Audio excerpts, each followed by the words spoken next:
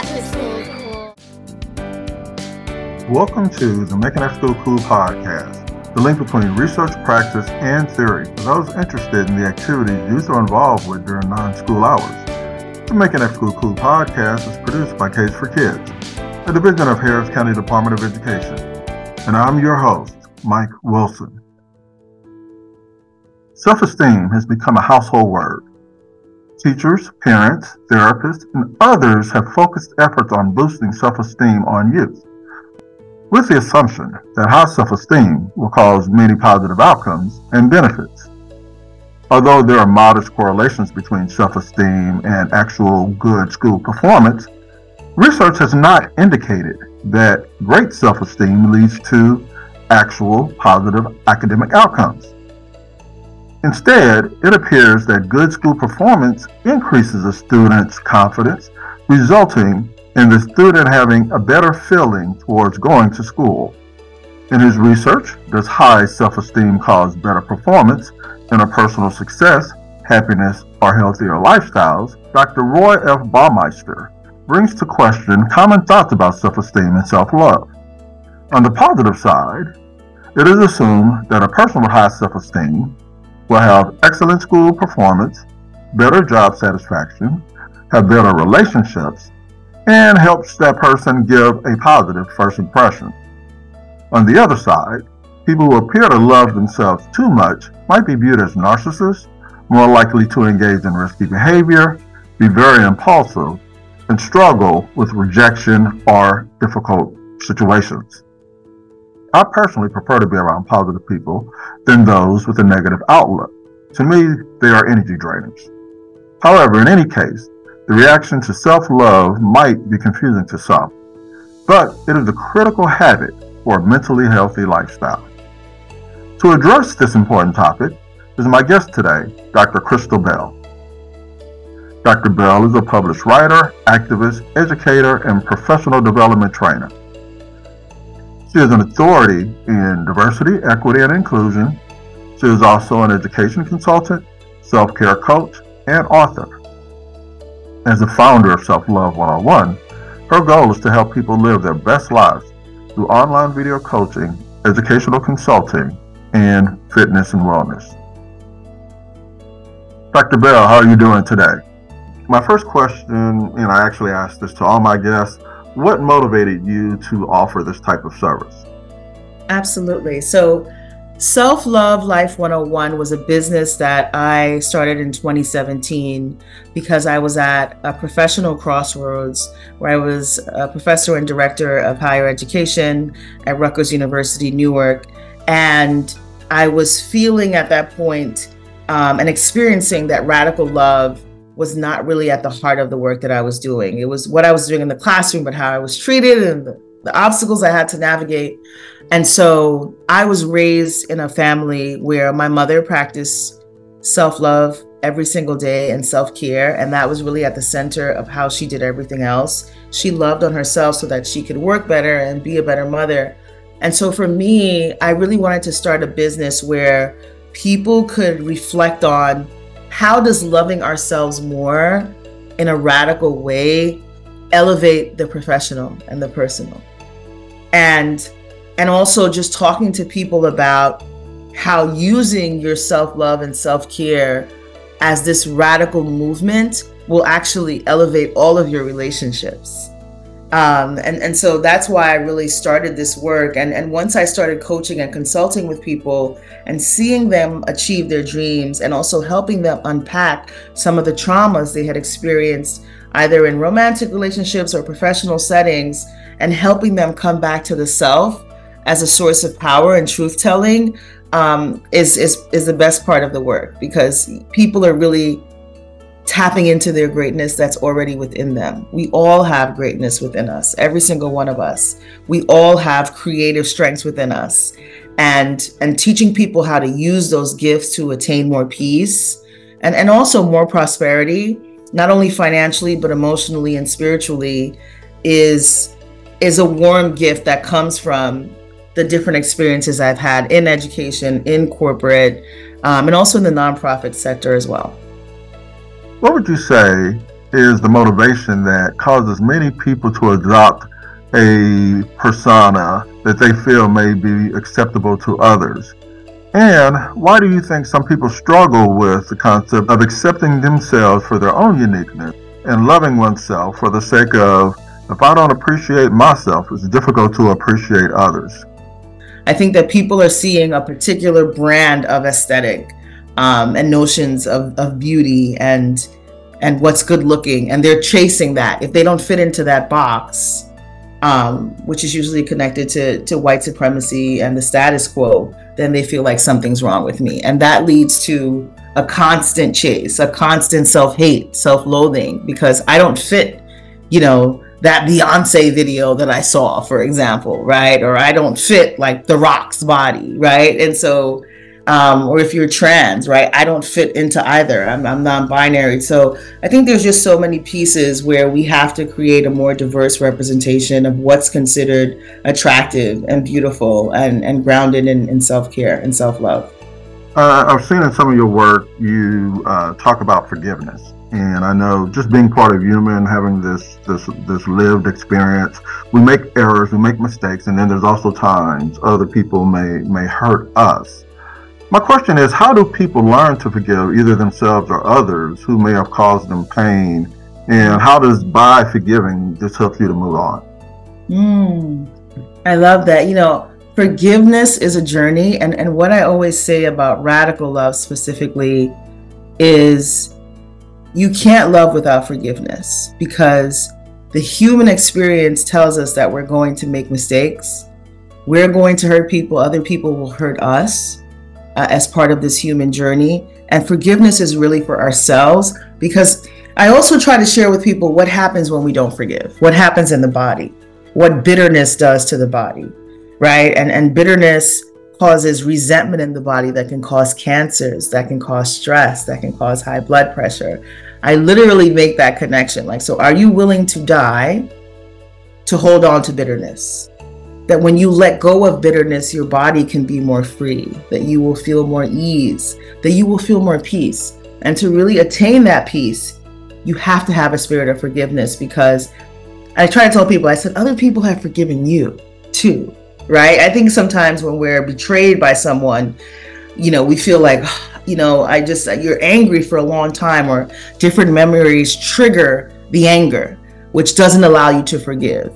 But if you sit with it and you say, and you accept it, right? Radical acceptance, which is a Buddhist framework. And you say, this is what is, this is what happened. I cannot change it. It already happened. I'm forgiving this individual or these individuals or this institution because it allows me to be free. I remember what happened, but I'm releasing it so that I can embrace all the new things that are coming to me. And so forgiveness is a journey. It doesn't mean you won't be triggered. So I think this is the other thing too. Some people feel, if I've forgiven, then, I never talk about it again, right? Or if I've forgiven, then I don't need to bring it up, or, I don't need to be triggered. And no, you can totally forgive someone and be healed. And certain things may still trigger that hurt. And also learning how to sit in that, right? Oh, that reminded me of that. Okay. But I'm at a much better place now because I've learned to release it. One thing that I guess we all face, and we're blessed to have life, and then within that life, we're dealing with other people. In dealing with other people, then there's always that chance of rejection. And that could be, family members, that can be career, that can be a hobby that you may have, and other people aren't interested in what your interests are. So it's a big part of our life. But I think I read that you spoke on rejection and using it as a source of motivation. What advice do you have for people who have this fear of rejection, and how they can turn it into a source that may inspire them to do some stuff? Oh, I love that question, Mike. I love that question.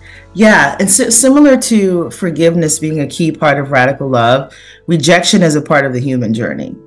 And we often let the fear of rejection or the thought of rejection or our lived experiences with rejection hold us back from moving on to the next thing, because I don't want to be rejected. But, the greatest to me, one of the greatest losses in life is not doing anything at all, right? So the only way for you to get rejected is for you to try something, for you to, shoot your shot, so to speak. and put it out there. And this is also tied to self-love, because if I understand that sometimes rejection is redirection, right? Sometimes we're rejected because whatever that thing is that we wanted, it wasn't for us. And understanding it wasn't for me, or it might not be for you right now, because there's something else that you need to do more of. Sometimes it's a development piece. Sometimes it's a space and a place piece. Maybe that space or place is not for you, or that person is not for you. And I think once we sort of accept that rejection will happen, so again, that radical acceptance, there isn't a human being who has never been rejected. They don't exist. Like I say this to my kids, I say there isn't a person, no matter who you think it is, right, who has not experienced rejection. How you respond to the rejection. And this is where the self-care comes in.